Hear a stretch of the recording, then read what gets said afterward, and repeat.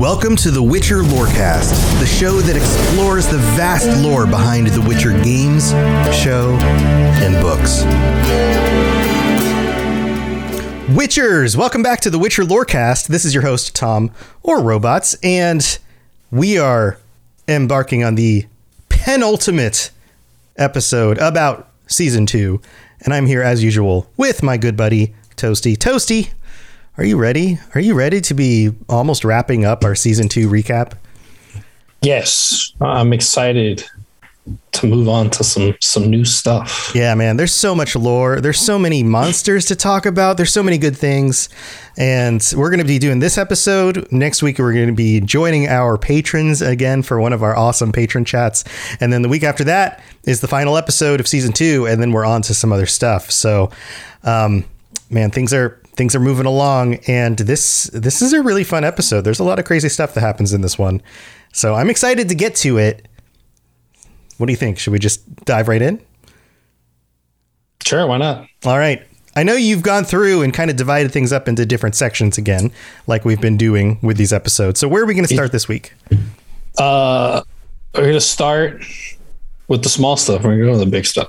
All right, small stuff. Geralt. Tiny itty bitty thing. Very tiny itty bitty thing. Geralt is in this episode. That's all you need to know. No, kidding. I definitely I put this in a weird order, but it helps my brain and my ADHD actually process things if I do it this way. So yeah, which means if it works for you, it will work for non-ADHD people really, really well. Yeah, well, you know what? If you're listening to this podcast, you'll just have to accept the fact you have an ADHD host. No, I'm being serious. Like if it works for somebody with ADHD, then like a person who doesn't have those kinds of issues, it'll be even more organized for somebody else. Like that's probably a good thing. Really? I did not know that. I just thought that my mind was an absolute cluster. But that's what I'm saying. If it's organized enough for you, then it's going to be like super organized for everybody else. We'll see about that. Okay. All right. Well, we'll just dive anyways, right in. We're going to start. I'm just going to touch on the couple side plot things we got going on here. With some of the stuff tying into other things. So in this episode, there's a very small Ryance and Lydia portion, where Ryance is getting kind of impatient with wanting to meet the boss. Wait. He's being like a jerk? That seems out of character for him. It seems totally out of character. Yeah. What are you talking about? Yeah. And so, there's that. Lydia is basically saying like, well, if you wanted to be meet the boss, maybe you shouldn't have messed up the last mission, which is like, yeah, fair enough. And then they try to kind of recover here. She does a little bit of a spell or something where she kind of absorbs the mutagen, and based on the sounds that she makes afterwards, it doesn't exactly go too well. No, it's one of those scenes where I feel like as the viewer, we're all going, is this a good idea? Maybe. No, this can't be a good idea. And I think the thing about this is that part isn't important. I think the important part is showing us just how much of a sociopath Ryan is. Yeah. Because he does not flinch at her screaming and agonizing pain. Instead, I believe he leans closer because he's curious. And it's like, you have no emotions, sir. Yeah, it's more of a interesting, show me more kind of look. Yeah. Yeah, this dude, sociopath. Anyways, I'm going to move on to the Aretuza stuff. We got some Aretuza stuff. So first things first, apparently Vilgefortz and Tissaia are a thing. Yeah. We get some jammy time with them. Yeah. Yeah. We get some bedroom hair. I'll tell you what, this is about one of the biggest caught off guard things I had this season. Like I was like, wait. What? Seriously? So you're saying this doesn't happen in the books? This is another portion where like Vilgefortz is a major is a major character in the books. Tesea, not so much. I believe she's in one of the books for a little bit. So it's not like this is, they're obviously much more prominent characters here, because they actually show us stuff that happens around people that aren't Geralt. Right. But yeah, it was just like, wait, what? And I don't like it. Yeah. Not a fan. I don't like it for knowledge that I possess that we have not shared with you yet. I don't like it. But I'm just going to leave it at that, because I don't want to like spoil books and stuff that I know people are reading. Anyways, we move on. The Brotherhood is kind of meeting together, talking about the elven baby. Stregobor doesn't like it. Surprise, surprise, right? He doesn't like an elven baby. Huh. Man, I really expected him to. I really expected him to really fully support this elven baby. Stregobor. Not really. Yeah. Stregobor. It seems really out of character for him to not support this. Again, another totally out of character moment. Who would have guessed? Nah. Stregobor is being racist like usual. And boomers gonna boom. Yeah, and Dijkstra's there, by the way. He came and told them about the elven baby. To which Tesea is kind of like, why should we even care? Stregobor cares because he's racist. Tesea is like, this isn't a problem. Like, I don't see how this is a problem and why it's important. You should just leave. But we get a little bit of a flex from Dijkstra, showing us just how far his tendrils reach, as he's got knowledge on everything. Yeah, so this whole scene, I feel like, was more of a let's fill the viewers in on just how influential and important Dijkstra is. This was less about let's actually show anything that's important in the plotline, and more about let's make sure the viewers understand that this guy, who we've now introduced in this season for the first time, you didn't see him in season 1, is absolutely a key player. You need to pay attention to him. And he's even more important than any of the kings that you've noticed that we've introduced so far. Like, you absolutely need to pay attention to what he's doing. And I feel like that was the most important thing to take from this scene. Yeah. And it's also, touching in on the political stuff. That's like very much a big aspect of the Witcher universe, like the politics side of it. Yeah. And I'm glad that they're at least having it in a way that doesn't bore the hell out of you either. It's interesting. It's short and sweet bits of political, so that you have enough to keep to pique your interest, but not enough to kind of zone it out. It's not like Star Trek The Next Generation, where it's just lots of people talking, and then every so often there's an action sequence once in an episode. Yeah. So he does that, flexes just how far his network reaches, with him knowing that Triss is back at Aretuza, which not everyone in the council knew, or the Brotherhood knew that. Vilgefortz is like, Triss is back? Wait, what? She didn't even tell her bed partner, right. And Dijkstra figured it out. It's he knows stuff. But then he just leaves. Later on, we got Tesea trying to she's trying to gently question Triss about Ciri. She's trying to get some information out of Triss about Ciri. Vilgefortz barges in very impatiently and just ruins the whole thing. Because he doesn't take that delicate approach, and Triss, it just cuts off Triss's trust in that moment. She walks out. And then we have a bit of a lover's spat, where Vilgefortz just makes me not like him even more by trying to woe is me to win the arc. I was like, dude, wait, what? Yeah. Yeah. Like he gets mad, gets upset, yells at her, even though Tisea was obviously taking the correct approach because she was succeeding. And then he goes to apologize and flips it on her like, well, I wish you just trusted me the same way I trust you. And it's like, yeah, it was clearly like a lover spat. It was one of those like, this relationship is now getting in the way of actual policy and strategy when it came to like political maneuvering.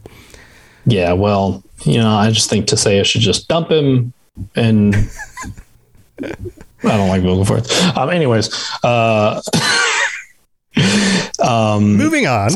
And then we later get to see, and this we'll touch back into this on the Sintra stuff, but we see Fringilla paying. I guess this would probably be at Banard and not Aretusa, at least I assume so. But Fringilla visits her uncle. Yeah. Yeah. Which is seeking guidance.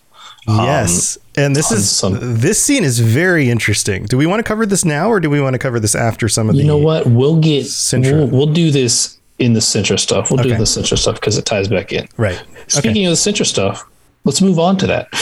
All right, let's do it. So first thing we see in Sintra, we got Fringilla, Kair, and maybe I just didn't care. I don't think they've named this general up to this point. I think he's just like the general. Yeah, I don't know. I don't know either. Remember a name. So, but the angry general who's been angry at Fringilla this entire season. Yeah, can we just call him Grumpy Dude? Sure. GG.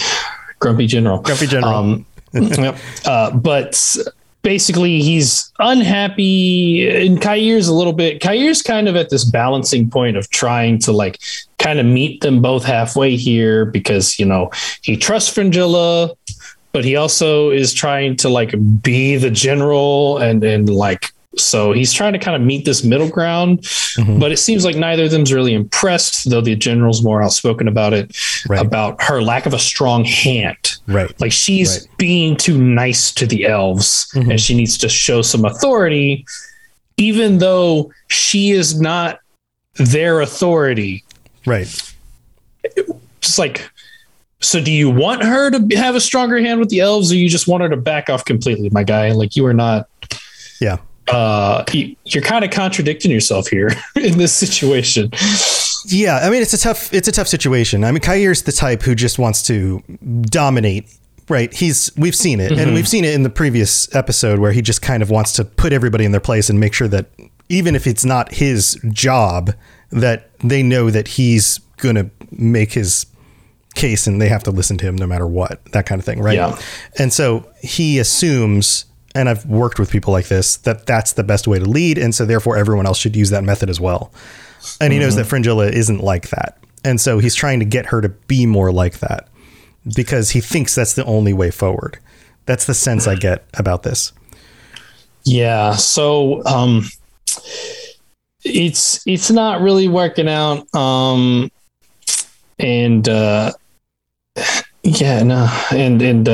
We see a bit of a really unfortunate little execution here. Some woman, some elf, it was stealing food, and they hung her for it.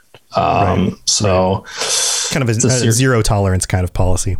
Yeah, but this is also GG, Mr. Grumpy General, also just uses it kind of as a point, or to like make his point even more, because she wasn't willing to execute the elf for their crime, but he obviously was. He seemed a little eager to, if I'm being honest.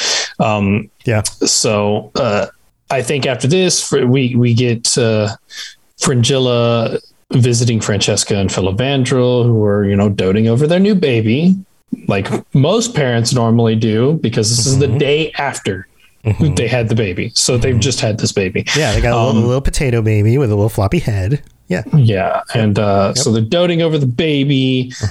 Fringilla, I think, tries to take a shot at this stronger hand kind of situation, because she comes in and just kind of starts like bossing Filavandrel around. And he's not having it. He's like, we didn't sign up to die in your war for you. And you know, he's a new dad. He's got a more important aspect, or like a more important thing in his life now. Right.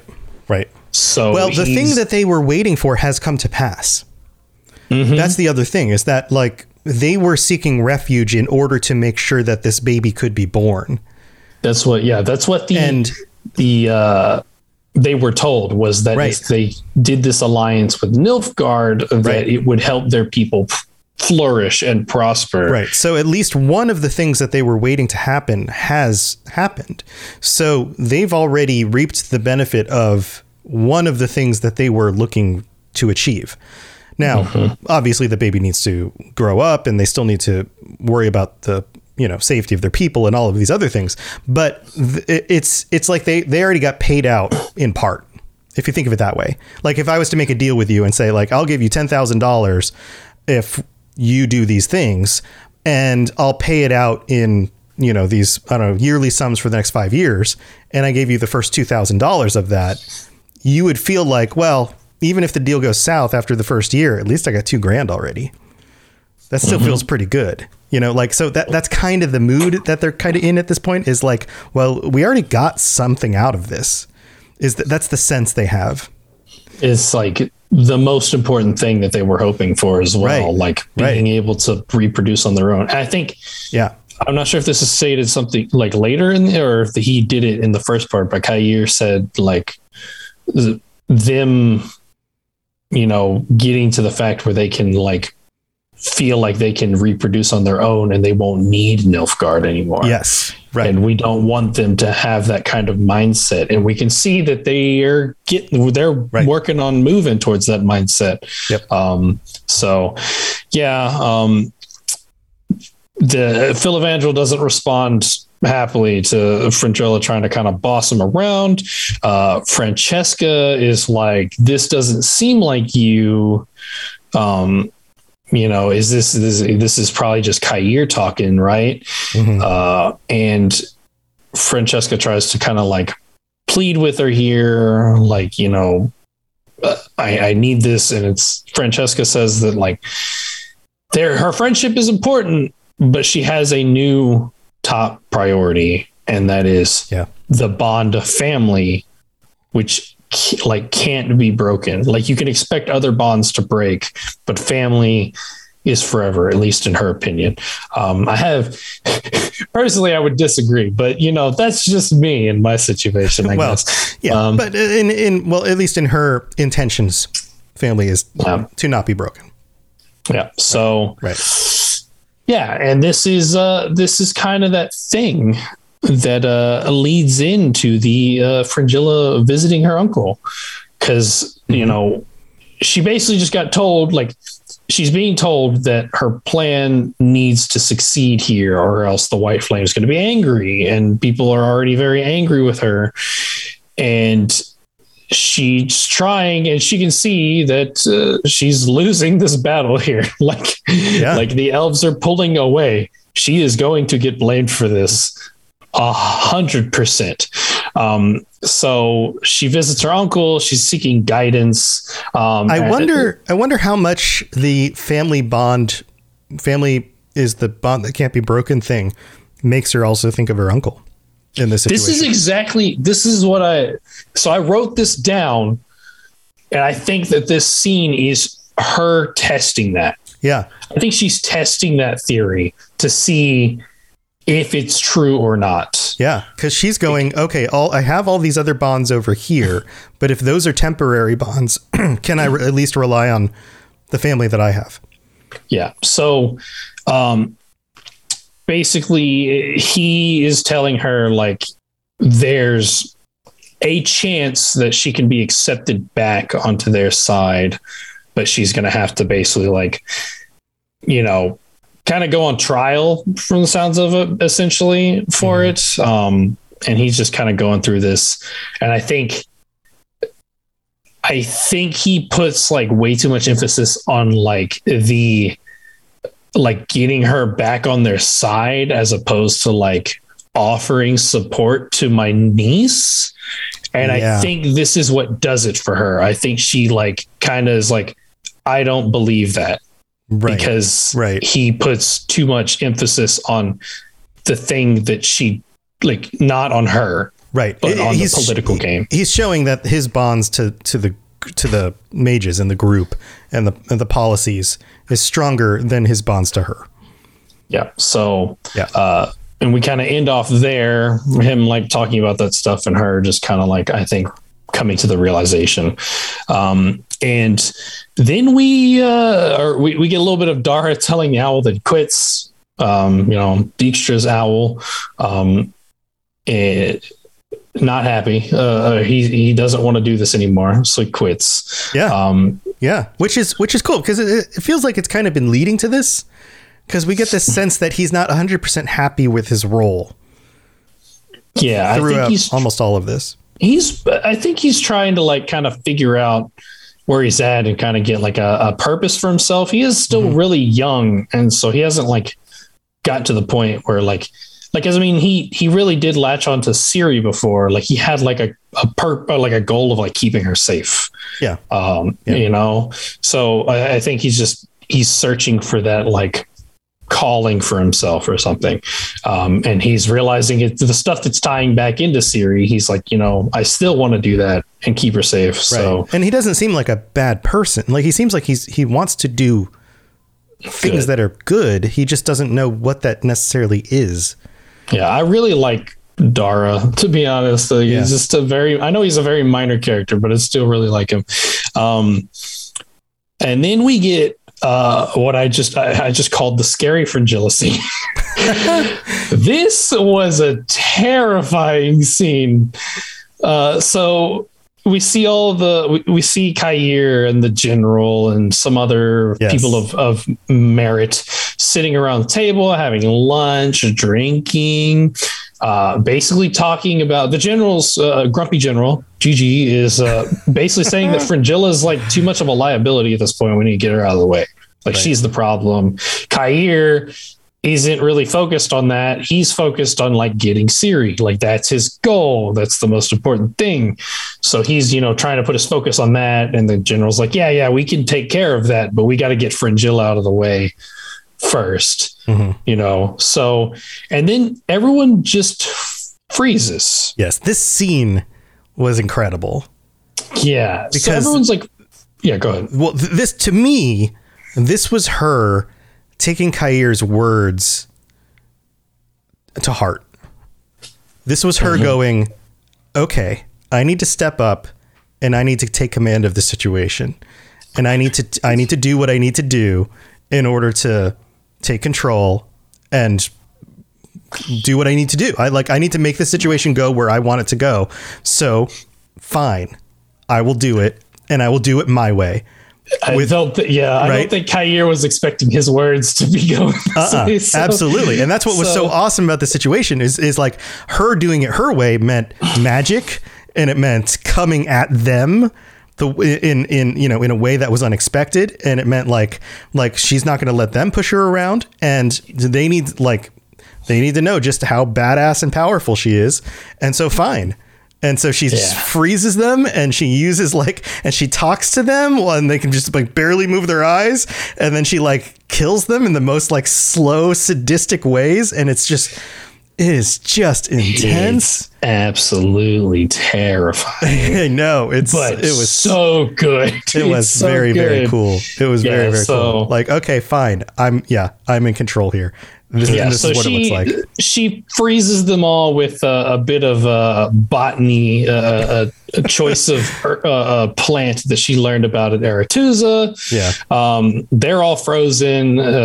Gigi gets a very, I don't know if this was like a dinner utensil or something. He gets a very pointy object jabbed slowly through his eye and into his brain. I know. Oh, man. And then she kills off the other two that are there having lunch. I don't really know what their positions were, but apparently they were important enough to die. Commanders of some sort, yeah. Yeah. So basically she's telling Kair all right, cool, we'll do this your way, but also we're going to do it because I said so, and this is what we're going to do exactly. Right. And it's terrifying. You could tell Kair, even though he can move his eyes, he's like, oh shit, I messed up. Right. I messed up. Right. Okay. I need to be aware of how dangerous this woman is. I got it. Got it. In chat, Shut Up Joker says it was the first of Frangilla's scenes where she was in control instead of just reactive. Very cool. Yeah. Yeah, it was very cool. So they're planning now how to prepare for the arrival of the White Flame, with Fringilla taking a much more active role in this planning now.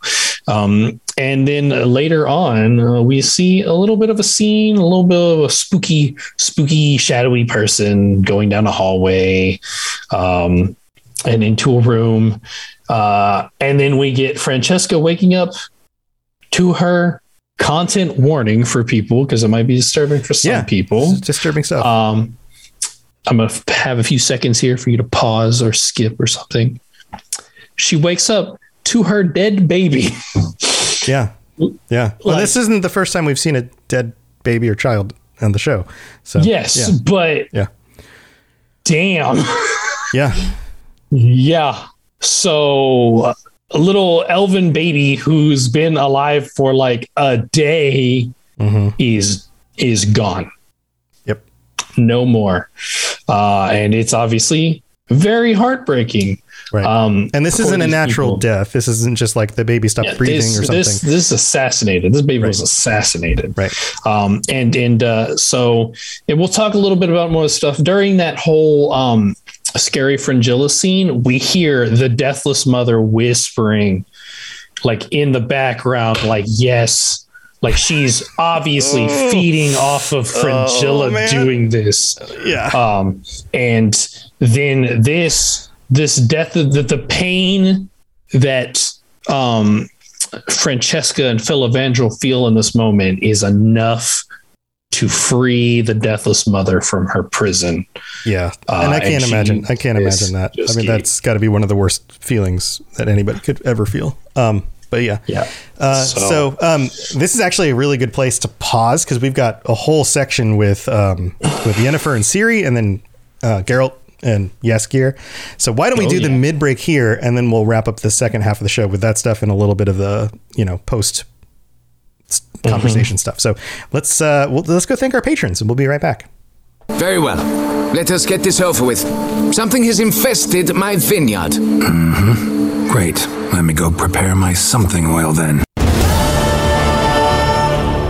All right, so here we are in the middle of the show, and this will be real quick because we don't have any new patrons, but we do get to thank all the 13 of our current patrons, including Bane the Hospitaller. Is that how you? It's an Assassin's Creed reference. I must not have played that one. I've played like half of the games in the series. There's like 24,000 games in that series at this point.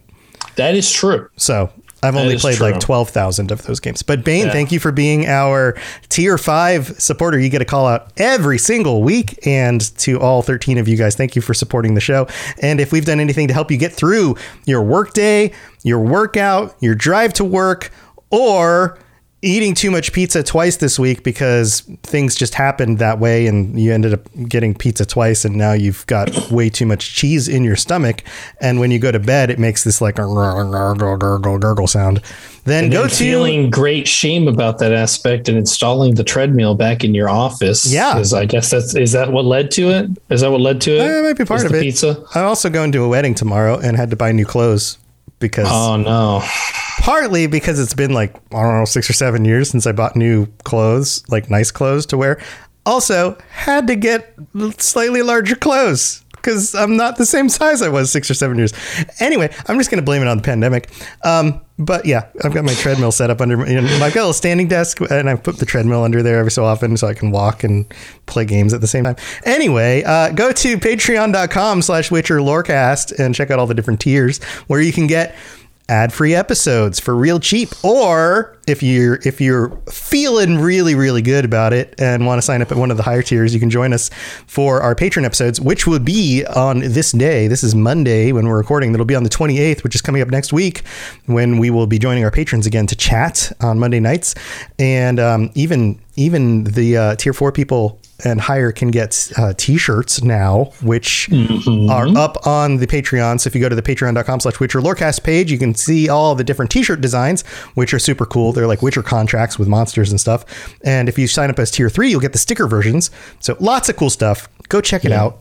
And if you wanna get in on the spicy topic next week, this is probably going to be the spiciest Patreon episode I will say that we probably will ever have. Like, honestly, we just pulled out all the stops. So like, you know what? Let's go. Let's have them at it. So if you have at it, if you have an opinion, Ian or Triss, then or not either of them and someone else, maybe it's up to you. But if you want to get your opinion on the show and you've really got a good reason and justification, you got to get it on here.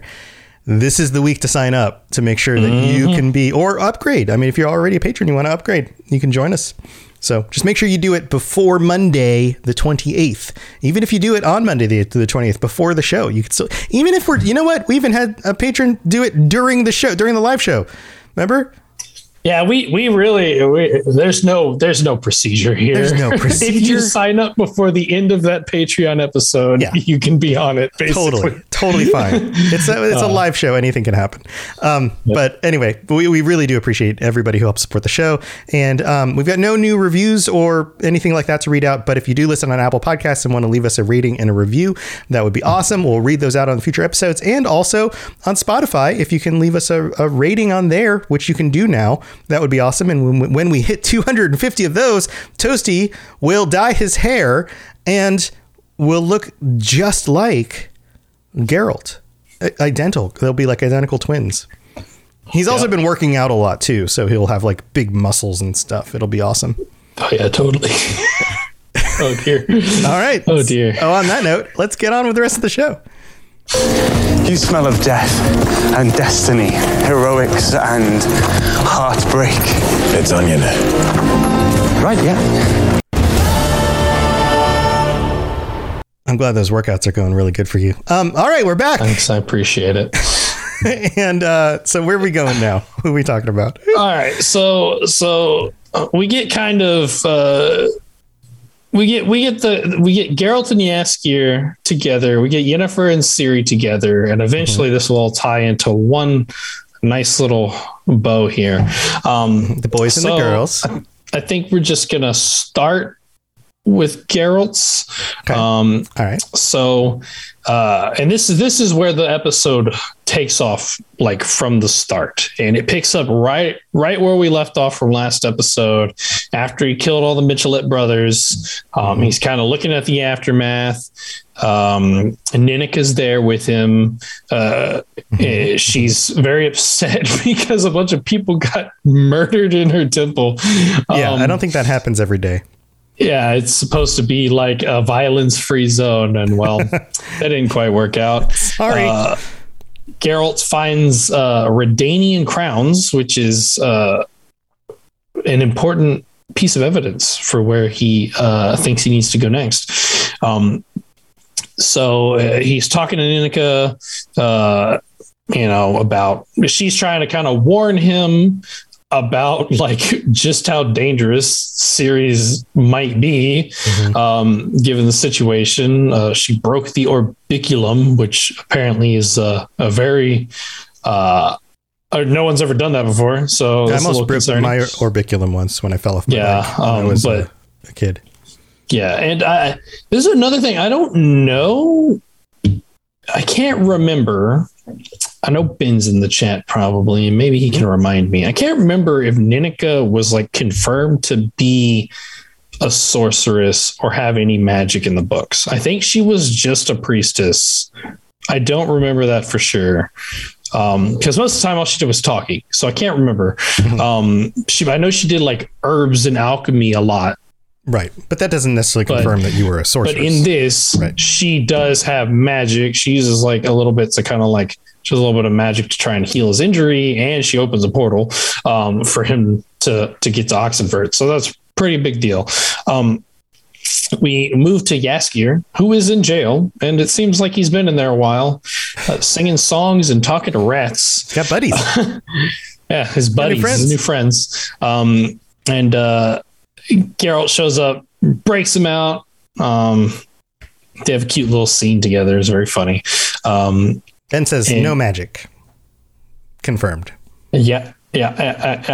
And we get probably the most surprising thing. I say that second most surprising thing this season for me. Was the fact that apparently Yaskier is just like kind of jacked. Okay, so yes, let's talk about this scene. All right, so here's how this went.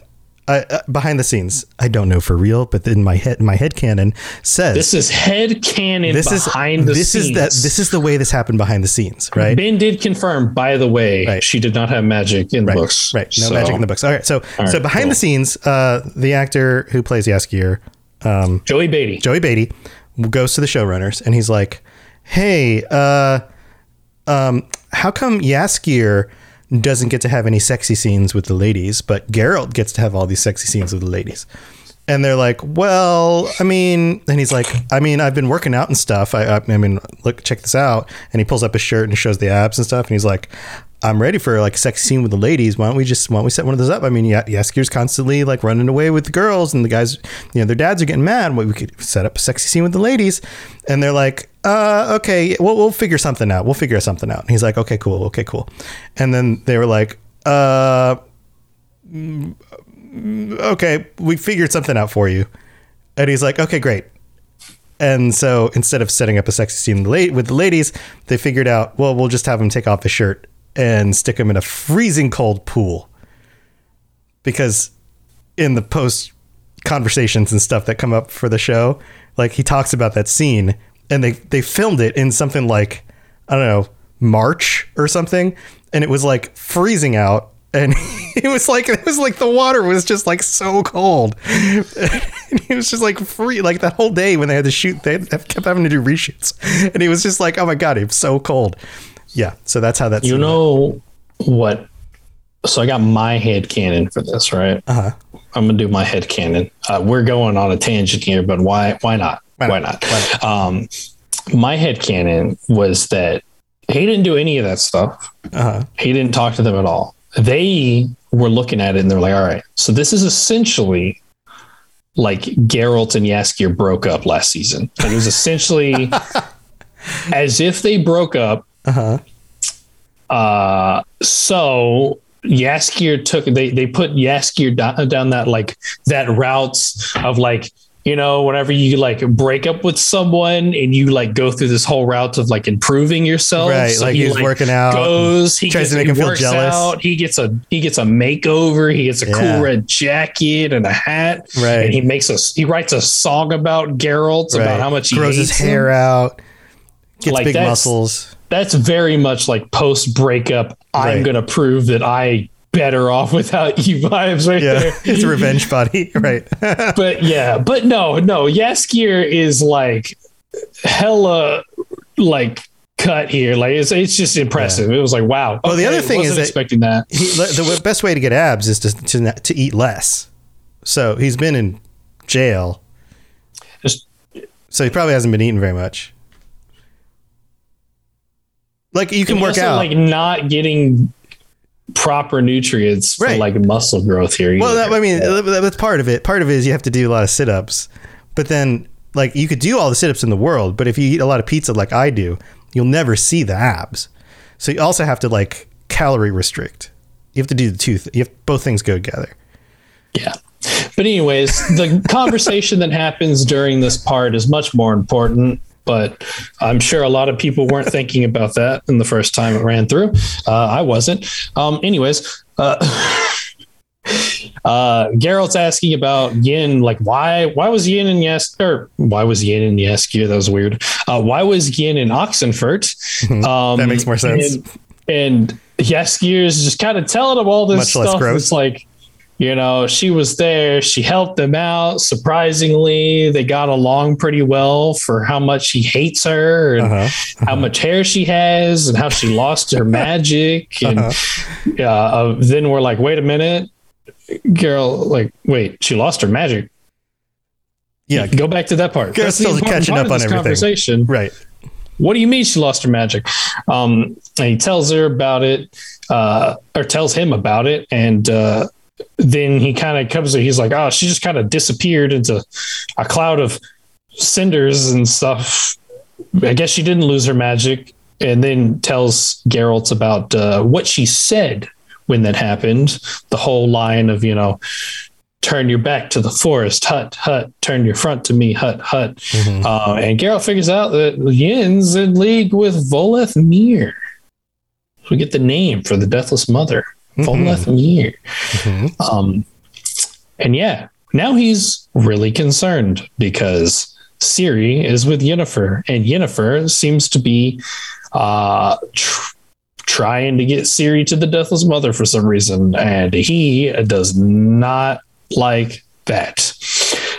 So they end up running into Yarp and Zigrin and his king, who I guess just don't like Yaskier because they just yeeted an axe into his shirt. I know, right? I don't know why they did that. I think they're just grumpy dwarfs. Like, I love Yarpin. I love Yarpin. I love He's Yarpin. So I love all the dwarves. Like, I love how they're just grumpy and they're just like, I love fight scenes with them because they're like, they just jump on people and like, they're stuff. So good. Good stuff. But yeah, so they end up kind of joining up with Yarpin's crew for this, and they're all traveling to Centra together.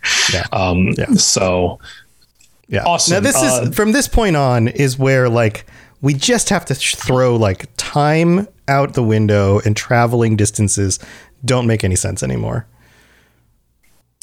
It's true. Like, unfortunately, they had a little bit of issues at the beginning of the season and then at the end of the season. And I wish they could have stretched this season out like 3 more episodes instead of this one and then just 1 more, because it would have wrapped up so much better. But unfortunately, this is where that stuff kind of falls apart because there are some really good moments, like the Fringilla scene, the combat with the dwarves jumping on stuff, like the good scenes here towards the end of the season get overshadowed by some of these other issues, which is unfortunate. But anyway, let's move on with Yennefer and Ciri. Yeah. Well, yeah. So we get another cute scene with Yaskier and Geralt later, where they're Yaskier's just kind of wondering about, what's changed with you, because you did not care about this child of surprise before, and now you are like running to her rescue right now. So this is weird. Yeah, like, why are you a dad now? Like, what happened? Yeah, why are you dad? And he's getting emotional, and then Geralt says like a response that's not emotional at all, and Yaskier just goes off about how emotional. It's so good. Their friendship is so good, and I appreciate the hell out of it. Yes. So it's great. But yeah, that's pretty much that until they come running into the next part that we will get into with after we talk about Yen and Ciri. So they're in Sodden. They're in that one house of the people she stayed with, where Geralt found her at the end of last season. They find out that Riance has been there and he burned them. Like, they did. They charred corpses now. Ciri's very upset about this because she feels they were good people. That's her fault. They were good people. Like, they're just random people. Well, and they like helped both of them out. Like, and it was also like months prior. Yeah. Like, it was so long ago, and yet he just torched him anyways. But like we discussed, Riance is obviously a sociopath, so it makes sense. Right. They decide to go to Centra. Yin is kind of like, it seems like she's genuine, but we know it's like an ironic thing where she's kind of playing the part like she doesn't know certain things, and like she wants to go with Ciri to protect her. But as the audience, we are all aware that the Deathless Mother is whispering in her ear, telling her to bring Ciri to Centra. Right. So it's a very interesting play. She's kind of playing Ciri, but we all know that Yennefer is like an excellent manipulator. That's like one of her prime talents. So it makes sense. And Ciri wants to trust her. They talk about their relationships en route, which is probably, it's like you mentioned, where it's like weird travel things where like they've been running their horses wild, and apparently like maybe like a 2.5 minute walk is enough for the horses to recover to full sprint them again. Apparently. Yeah. I just thought that was funny. Yeah. But yeah, they're talking about it, like how much Ciri trusts him, how Geralt's like her father that she never had. She actually says that. Yeah. And then she asked Yennefer how she feels about Geralt. Yennefer tells her, and Ciri's like, so you love him too. And it's like, I don't think Yennefer realized that she did. I think she's realizing that she's been trying to deny the fact that she loved him for so long that she managed to convince herself that she didn't. But having this random like child just tell her like, and she was like, crap, maybe I do. Yeah, right. Very floored by that statement. And right. So yeah, I think you're right. I think having a conversation with Ciri about it like brought her guard down, whereas like having a conversation with another adult about it would have been a little bit more guarded. But having just heard a child say he's like a father to me, he's such a good person, like helped bring the truth out with Yennefer. Like I think you're right. Yeah. So then they get to an area where there's like a roaring river. There was like a bridge, but it's all collapsed and stuff. Yen takes this opportunity to try to teach Ciri how to like use her chaos here, because Yen doesn't have any magic, but Ciri has like all the magic. And how like basically teaches her the words that she needs to use to like rebuild the bridge. But Ciri, she starts to kind of get it going, but then she just starts bleeding from her eyes and her nose. Yeah. Like it does not look good until she eventually like has to stop because she can't do it. Like she struggles real hard with this, and she barely even gets like some of the bridge out of the water. Like she doesn't even succeed at like getting it all out. So she's obviously struggling really bad.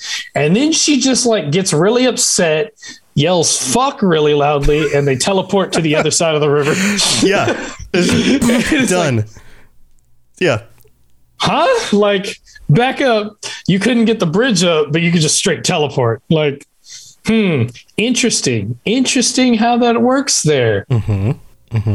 Maybe we'll talk about that later. But yeah, so they managed to get across by just straight teleporting to the other side. I think the horses are there too. Like she teleported the horses as well. Yeah, she just bamfed to everybody. That was a Nightcrawler reference. They get to Sintra. Yin is starting to like, I think this whole trip has had her bonding with Ciri, and now she's questioning, like, am I doing the right thing here?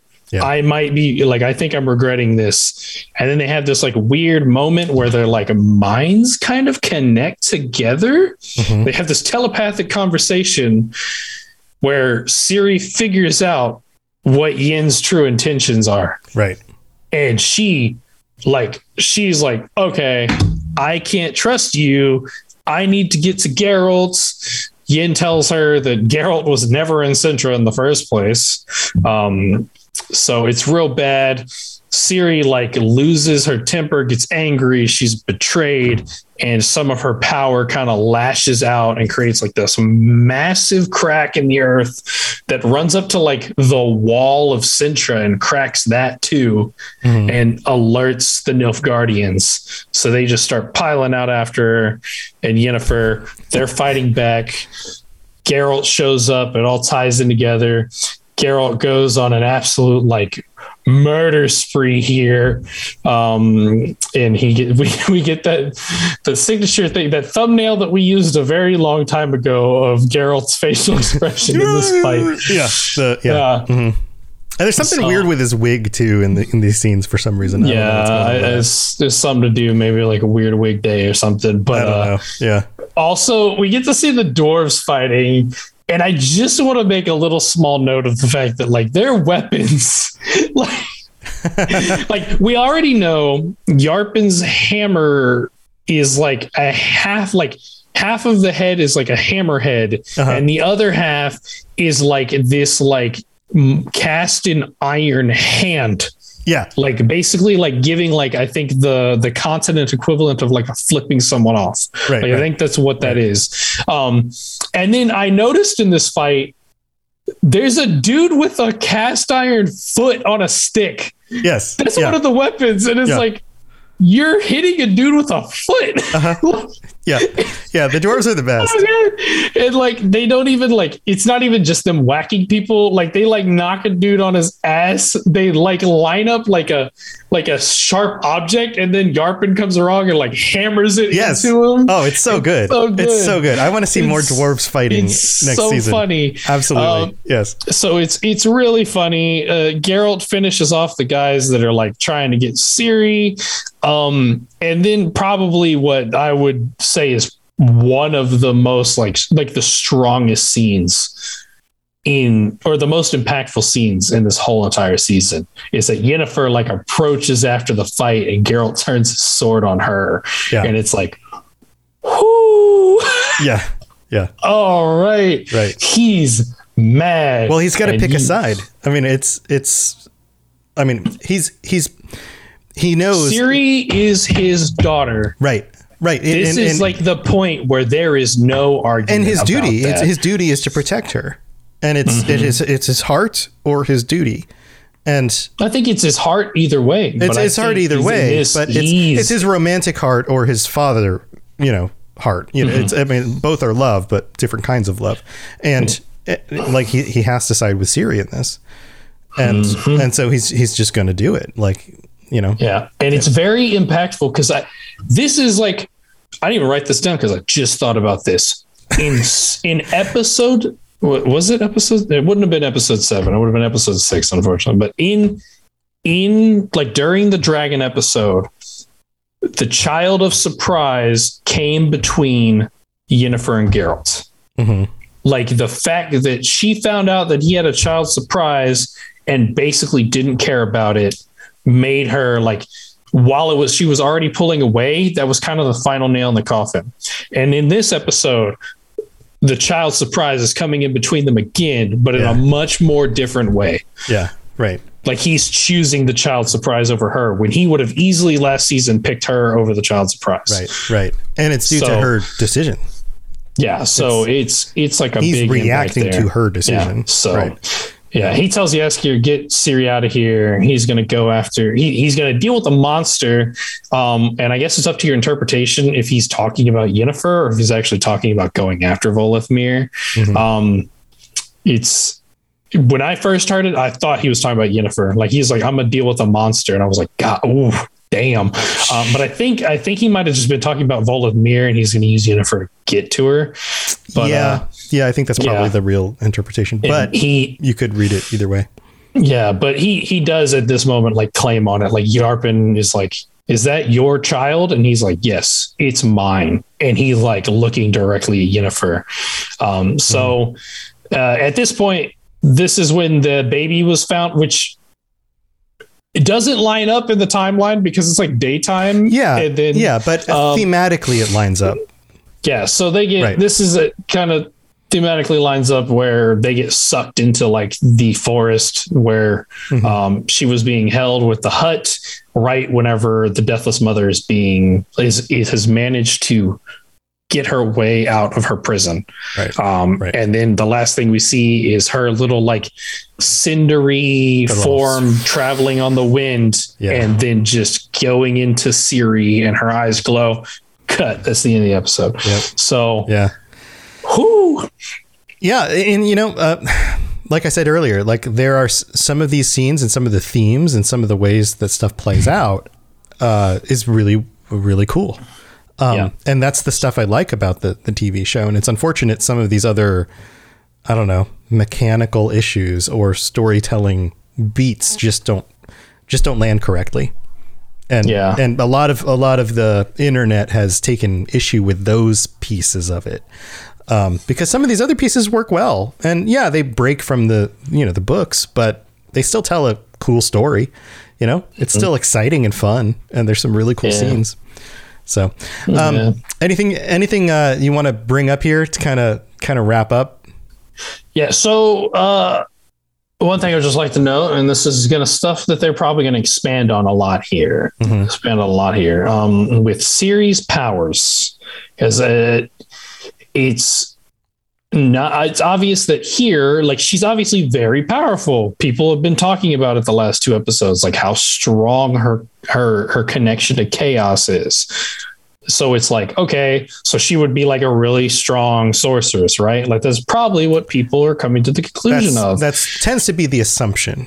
Yeah, or at least that's what people seem to think that is going on, right?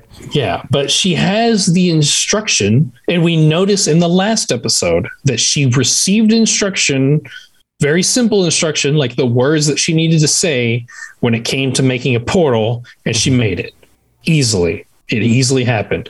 And the same thing is happening here when she's trying to reconstruct this bridge, but she just can't do it. Mm-hmm. And so it seems weird that she can't do it. That she's literally like killing herself trying to manage it, and it's not working. And then she just immediately teleports them. Just want people to pay attention to the different aspects to where, like, what it relates to for the things that she's able to do easily and the things she's not really able to do. Right. It's important. And this will get into it more, but I'm not going to expound on it. If you played The Witcher 3, you know. Yeah. Like, you know. Yeah.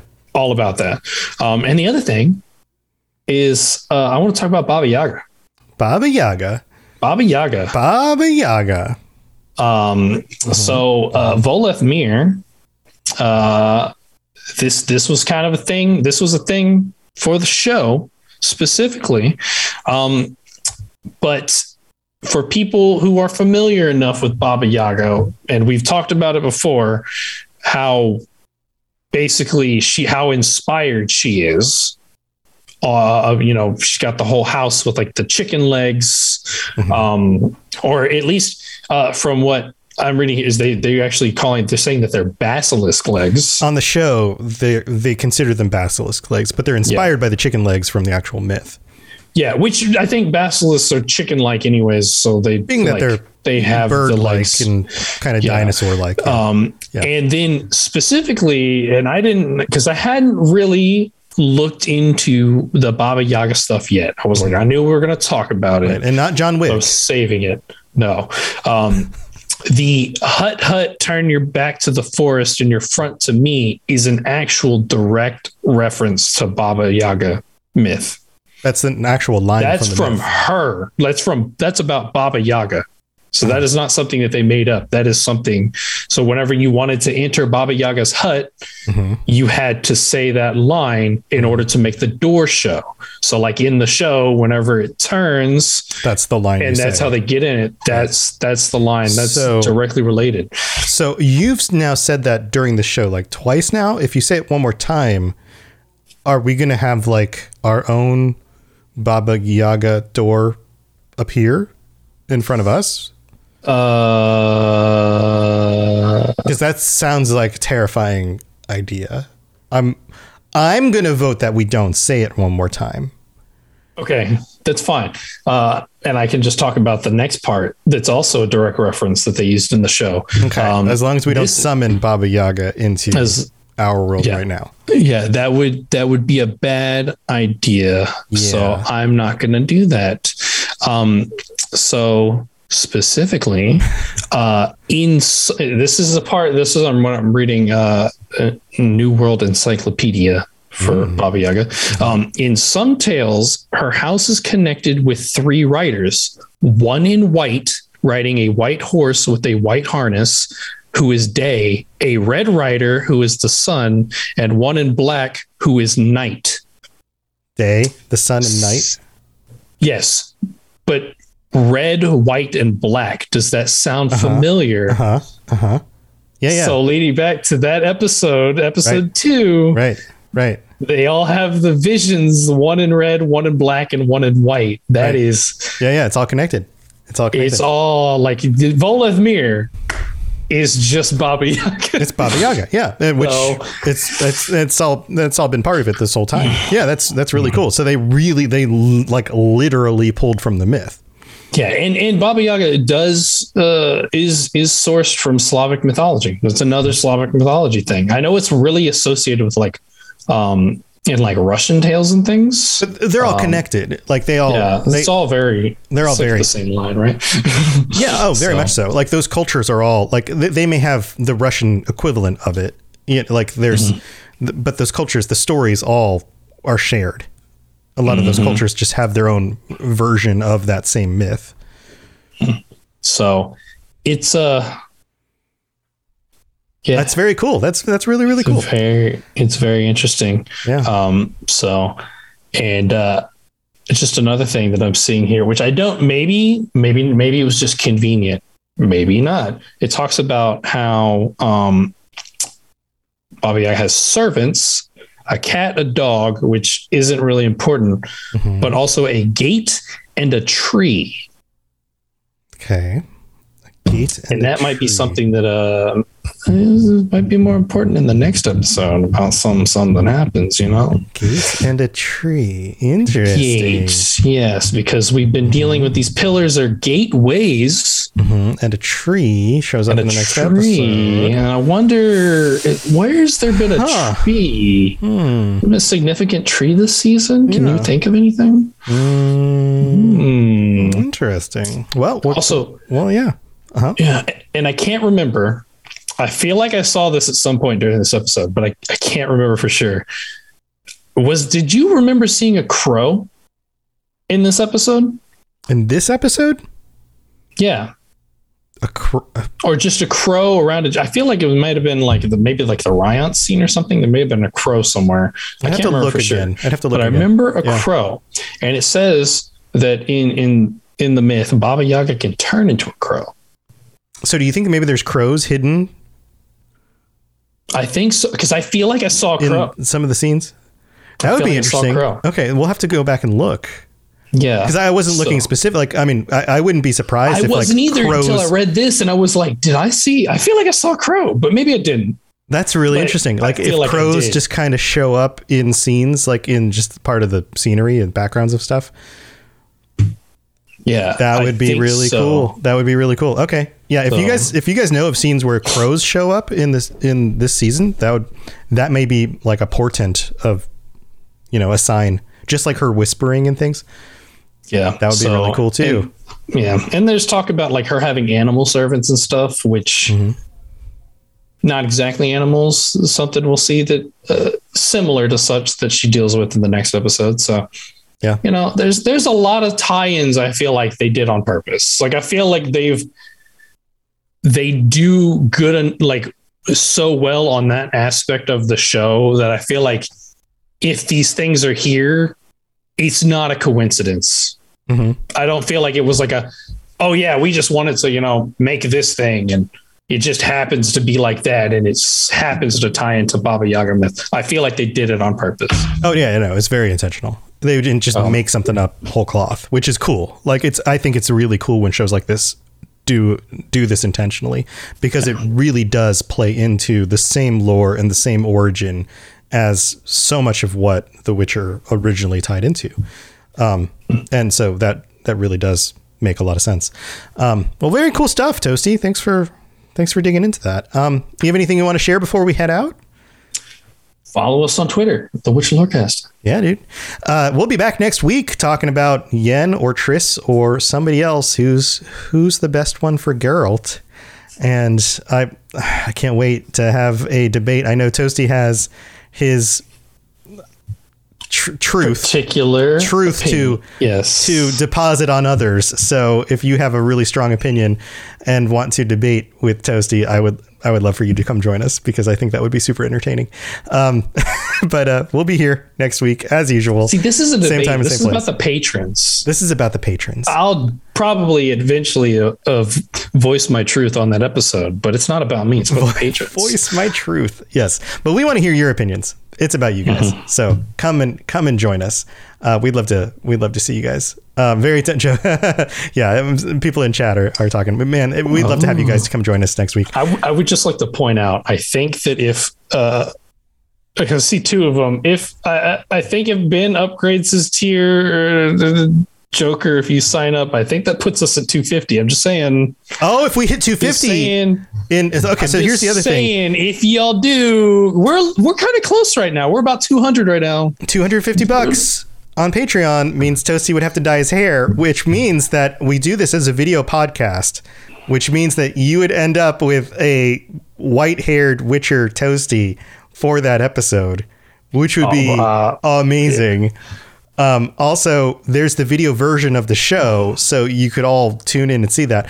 And this is something I've been meaning to bring up. We have the Witcher Lorecast on YouTube, so you can always watch this. If you can't see the live show version, which is on it's on the Robots Radio YouTube.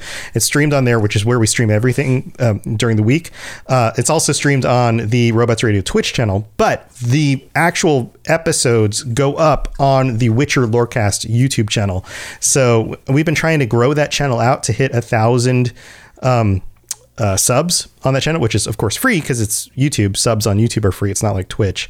And if we could do that, that would be amazing. So if you guys can follow us over there and help us grow that channel out, that would be super awesome, because YouTube has stated, it was about a year ago, they stated that they're just going to run ads on every video now anyway, which means that if we don't hit 1,000 subs on that channel, you guys might still get ads that we just don't get paid for, which kind of sucks because we can't control the ads because we're just not at 1,000 subs.